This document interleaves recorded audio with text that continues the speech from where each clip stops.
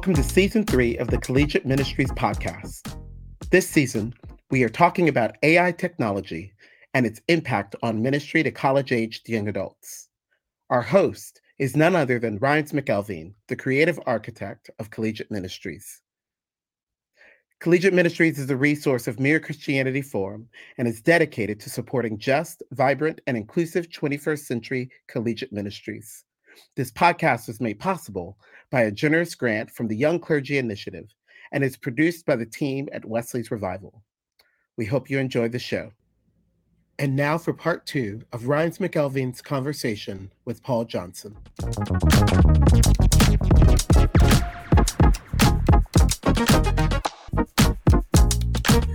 That's such a positive kind of way to engage the tool. And then, I also wonder about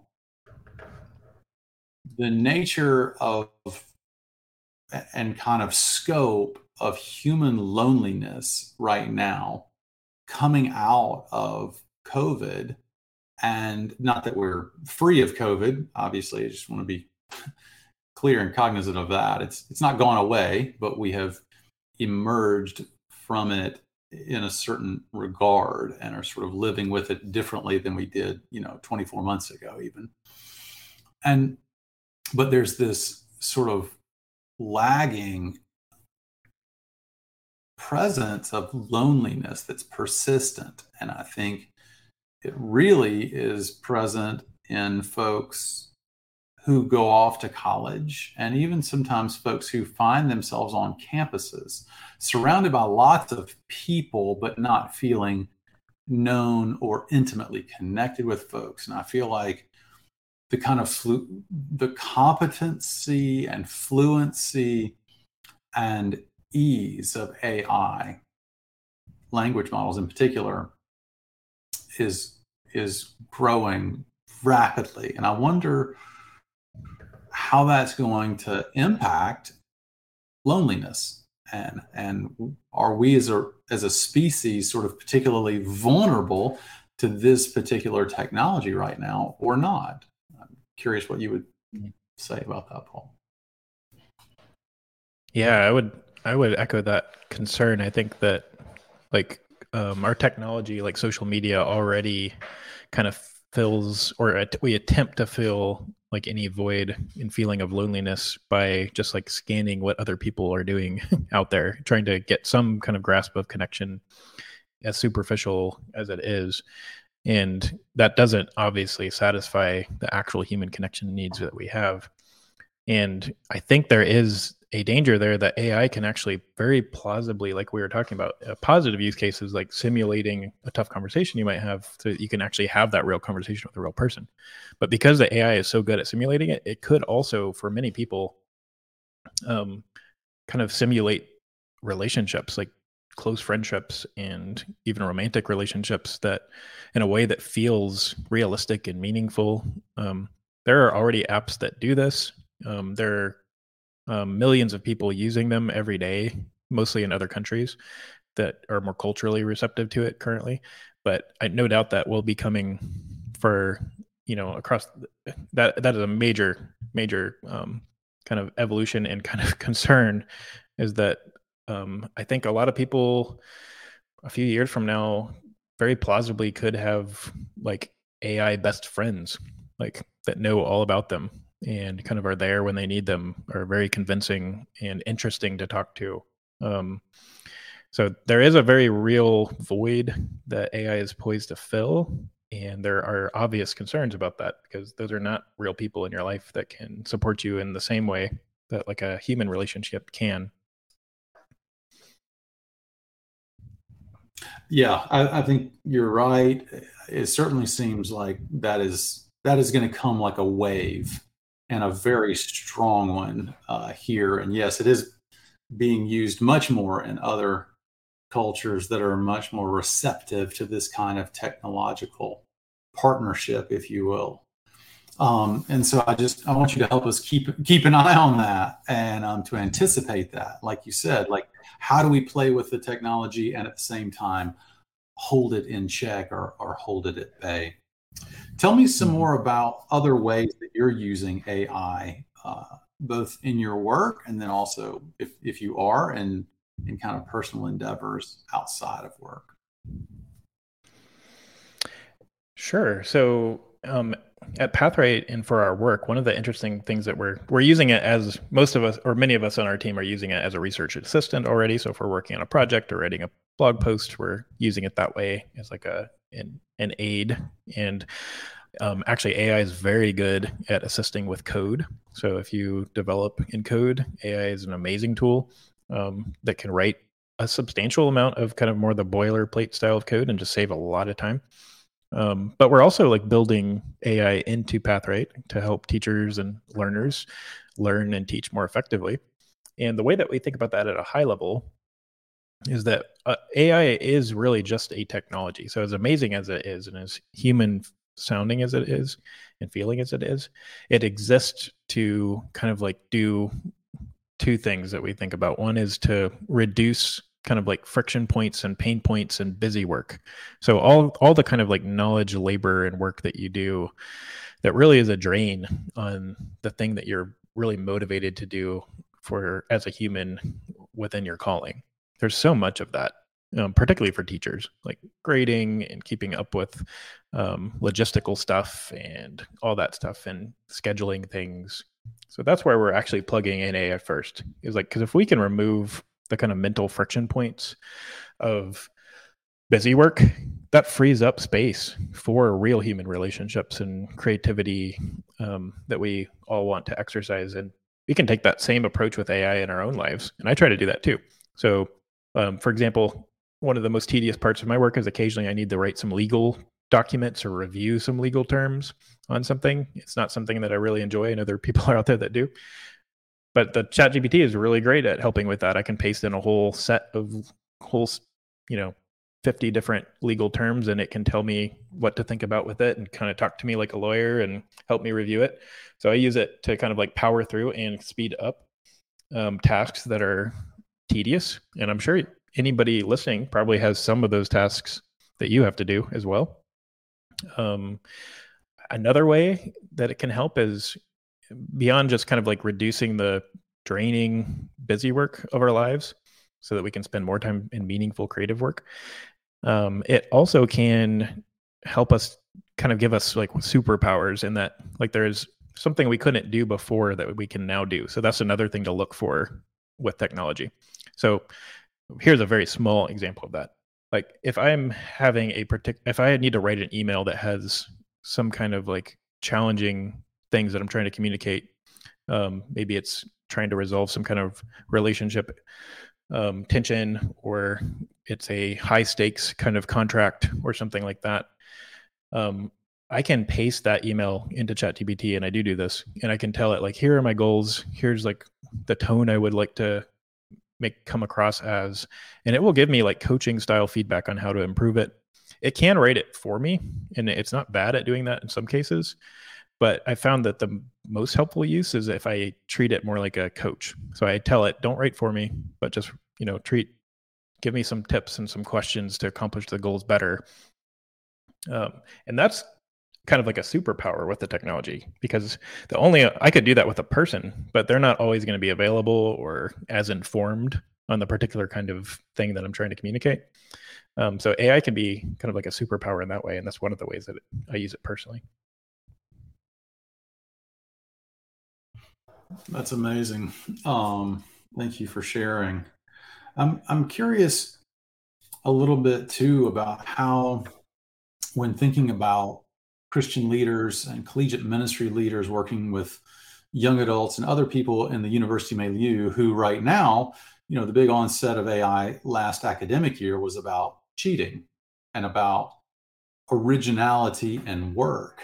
And so I wonder, what's the kind of what are your thoughts on those kinds of conversations and how it's showing up on campus in a certain sense, specifically in the academic realm, but really with a question around integrity and originality and things like that, both for students who might be tempted to use it in ways, and you just named for yourself a kind of a limit. Like, I'm not asking you to write my paper for me. I'm asking you to help me write a better paper with proper questions or quotes. There's some nuance there that you're learning and have learned by, to use your language, playing with this technology or interacting with this technology. So maybe just say a little bit about, specific uses of AI and implications for students and Christian leaders on campus. That's a great question. So yes, the biggest disruption AI has had on culture perhaps is just the essays that students can now write with it in school. And like, that's probably the most concrete kind of disruption, in that now professors who relied heavily on written words as evidence for learning can't do so to the same extent. And there are many technology tools that claim that they can catch and detect AI written text, but it's not true, and it never will be. I don't think unless like AI tools are kind of mandated to build some kind of fingerprint that things can detect the AI in, it's not going to be naturally detectable, because it's just that good at writing, and it's only going to get better. But I think as far as like what that means is for students, let's start there. It's like school feels, it's structured in such a way that it feels like it is kind of like a game that you just need to complete these levels, these challenging assignments in these classes, and then get your degree. And then that's going to lead to this job, like the final boss, so to speak, once you graduate. And it is gamified in that sense. People talk about gamifying education. It already is. It's just not a super fun game often. But that, if that's the perspective that you're taking on your education, that you're going to find out in the real world that game is not real. Like that's not the real life version of how you're going to be good at a career, or who's going to make the best developer or community organizer or lawyer. It's not going to be the ones who play that game the best. It's actually be the ones that can like think really well and think creatively, and they do the unique human things, not the kind of the programmatic things. So yes, you could probably use ChatGPT to write a B+ or higher essay, just with a little bit of good prompting and some patience. But that won't teach you the thinking skills you're going to need for whatever it is that you're training for. And so that's where I would encourage students and teachers too, to fully embrace ChatGPT and AI for doing their work, but use it as a teaching tool and a coaching kind of tool for yourself to do the work. So don't have it write for you, I guess should be the very short version of the advice, is have it help you think of new things, help it critique intelligently, help it, for me, it's actually kind of motivating. So I'll share this prompt in the path that we'll talk about a little bit later, but one of the most useful ways that I find it for writing, so if I was writing like a school assignment or an essay or a blog post, is I have a prompt where I tell the AI to act like a writing tutor and coach, and I give it a particular name and some instructions, and then I paste in whatever my first kind of ugly draft is, and then it will coach me line by line, making observations and asking Socratic questions about how I could improve the writing. And it's kind of like a little writing game where a coach is built in, and I can just kind of write whatever I'm writing that way. And I find that actually motivating and helpful, but it also, I think, has made me a slightly better writer when I've used that. That's so cool. And I think about those of us who are tasked with writing sermons and delivering, content in small Christian small groups or Christian, spiritual formation groups and all those kinds of things, beginning to utilize and grow in our competence in using this technology and helping us do better and more faithful writing and also communicating, not just the writing, but also communicating well. And I loved your notion that we might could have a preaching or teaching coach that we could have a kind of dialogue or try on a particular message with an audience before delivering that message by asking the AI language model to help us with that. So thank you for these really, really helpful reflections on interacting well with AI. I'd love to hear what you feel like is coming in terms of usage. You've described what you're already doing with it, and that many folks are going to be catching up to over the next 3, 5, 6, 9 months. But I'd also love to hear what you're building at PathRight in terms of the things that you think would be most helpful for collegiate ministers and other ministry leaders in the campus ministry space, and how to take advantage of those. Sure. Yeah. So that's a big question. In a lot of ways, it's like the very best time to be working in AI and the very worst time to be building with AI, because most of the things that we're building on right now are just so like early on and in the pioneering phase that, most I see, and I'm sure there's more. I see like 5 to 10 new AI apps come out every week. And most of the things that are distinctive about those features will just be built in to whatever the version of AI we're using next year is. So it's kind of hard to spot where exactly the unique kind of products and takes and kind of new wave of software tools and experiences that we can have, digital experiences that we can have, are going to be. So everything is kind of in flux, but also very exciting.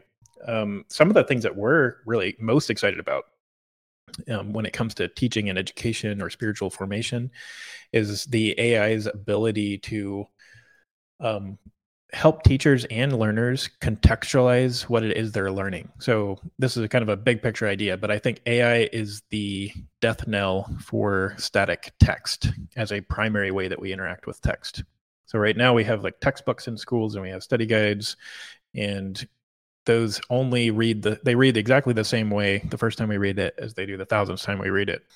But what AI can do is it can transform that text, keep the meaning pretty well to our particular context. So let's say like if you have an assignment, you can let students pick what kind of project they want to do.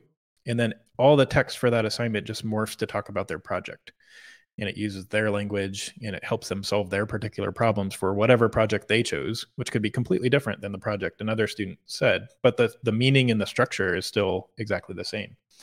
I think that's a very promising development, is that the text that we read and interface with and hear, even audio AIs are also extremely impressive, can be contextualized for whatever it is we're trying to do in a very meaningful way.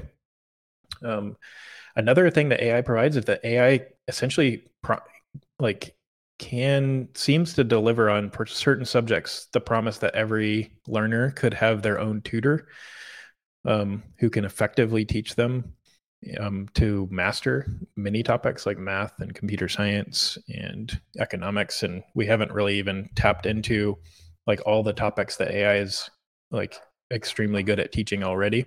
But that's very promising, that you have this always on, inexpensive tutor who can help you learn in a much more interesting, personalized way. So those are just two big areas that we're thinking about. As far as how I see these kind of appearing in our lives over the next few years, is like I said at the very beginning, like most of us can just kind of learn AI when we need to. So like when it shows up in our Microsoft Excel, if we're working in Microsoft Excel, or when it shows up in our document program when we're writing a document, we can just kind of start playing with it and start using it. And then over time, it's just going to get more and more capable in the tools that we're already using.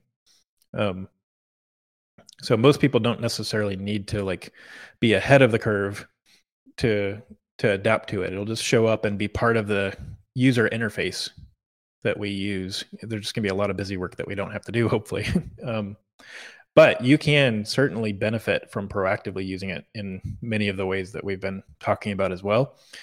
And I think that brings to mind like a kind of a bigger thought as far as like, how does this apply particularly to people who are helping others in spiritual formation? And I think in my experience, a lot of the church and spiritual formation is relatively absent from the technological realm. Like it's not like technology is not a key part of the conversation often when it comes to things like discipleship or spiritual formation, or at best it's just kind of like this thing we need to avoid, but not necessarily use or understand.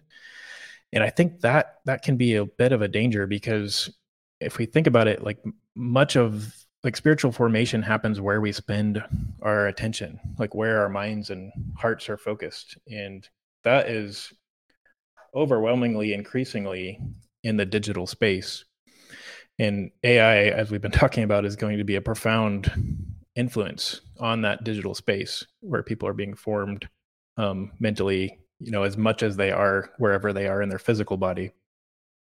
And so I think there is like a impetus, if you are in the occupation of helping people be spiritually formed, to understand and use AI to do that, and to understand the kind of pressures and forces that they might be facing, and be conversant in those, and help people think about it and use these new tools in a redemptive way. Yeah, thanks for that insight. It's so spot on, Paul. And I feel both excited, but also a little bit nervous to really press into this. And I wonder if you could comment just for a second on privacy. It feels to me like I've been sort of, warned at some point or another, like, don't send anything you wouldn't want everyone to know and read and whatever in an email or a text, because sooner or later it could be available to anyone, anywhere and everywhere.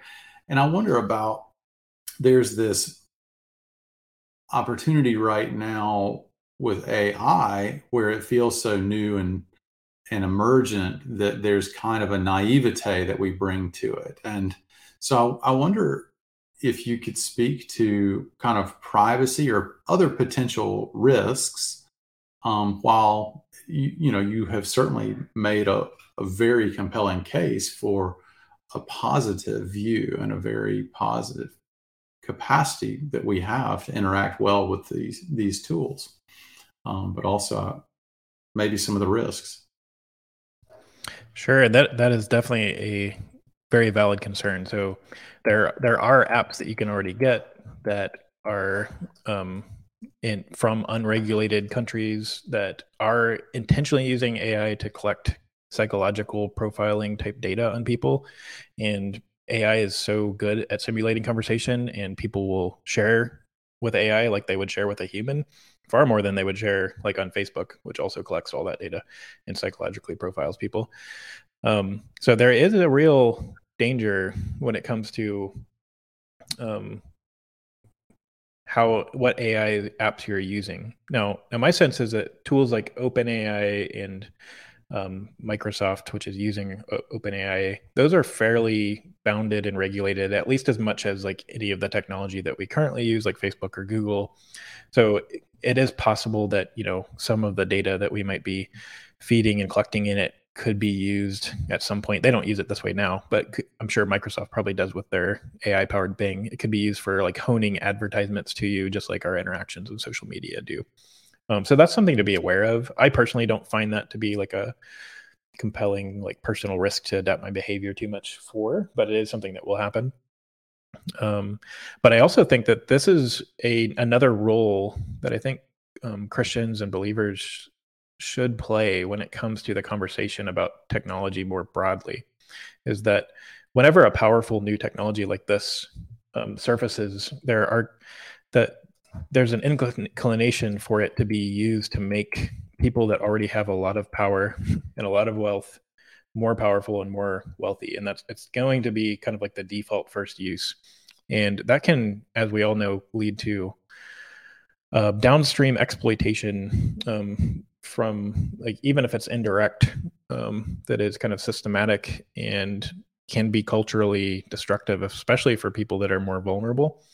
And I think there is an advocacy role that believers should play in making sure that the benefits of technology are not just kind of absorbed and consumed by the people that are already, positioned to reap those rewards. Like the technology companies, even like our company, PathRate, obviously we're not nearly as big as like Google or Facebook or any of those, but that a Christian approach to technology is one where everyone can reap the benefits, and that those are shared with everyone, and that we are looking out for the secondary effects that always occur with technology proactively.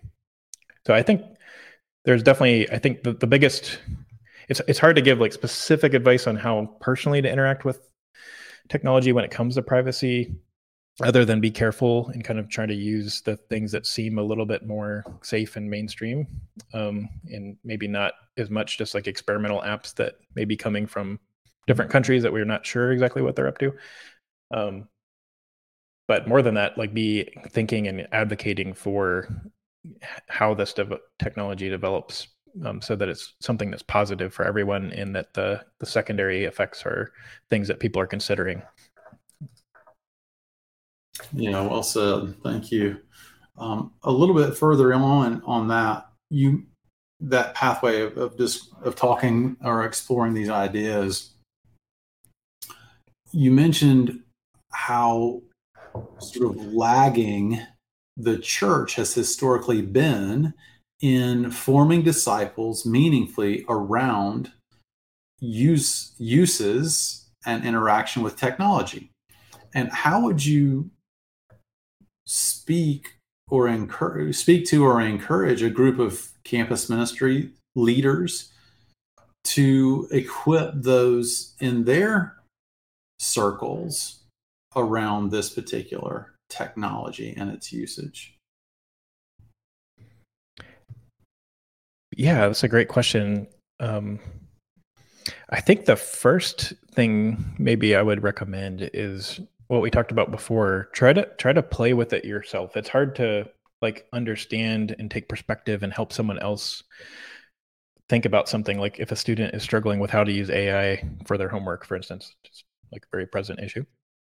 It's a bit hard to engage with that problem or question without using the technology yourself in some way that's similar. So I would say like a first step is just try to use it productively. It's very useful in many of the ways that we've talked about. Try to use it yourself productively and positively in a redemptive way. And in doing so, that will kind of give you the insight and some of the tools that will help you just kind of naturally speak to others and help them do the same. So that would be my most simple, but I think probably most helpful advice when it comes to that.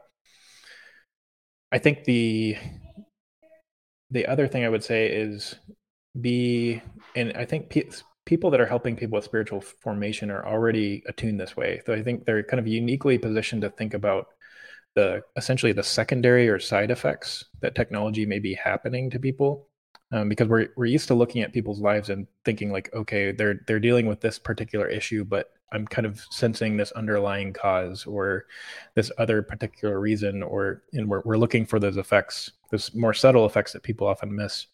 And there's so many of those when it comes to technology to be aware of.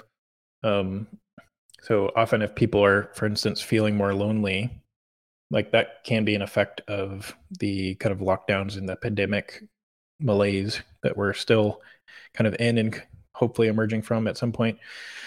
But it can also be effective just browsing Instagram too much. Like there's lots of research and just even kind of common sense type of observations that you can make that with yourself or your kids or anybody, that spending too much time on social media does not form nourishing, life-giving relationships with other people. And so being especially cognizant of those secondary effects, I think, is also another thing to look out for. We hope you enjoyed the episode. The Collegiate Ministries podcast is produced by the team at Wesley's Revival, a ministry of Studio Wesley. Subscribe to this show on Apple, Spotify, and Amazon platforms so you don't miss a single episode. Thanks for joining us, and see you next time.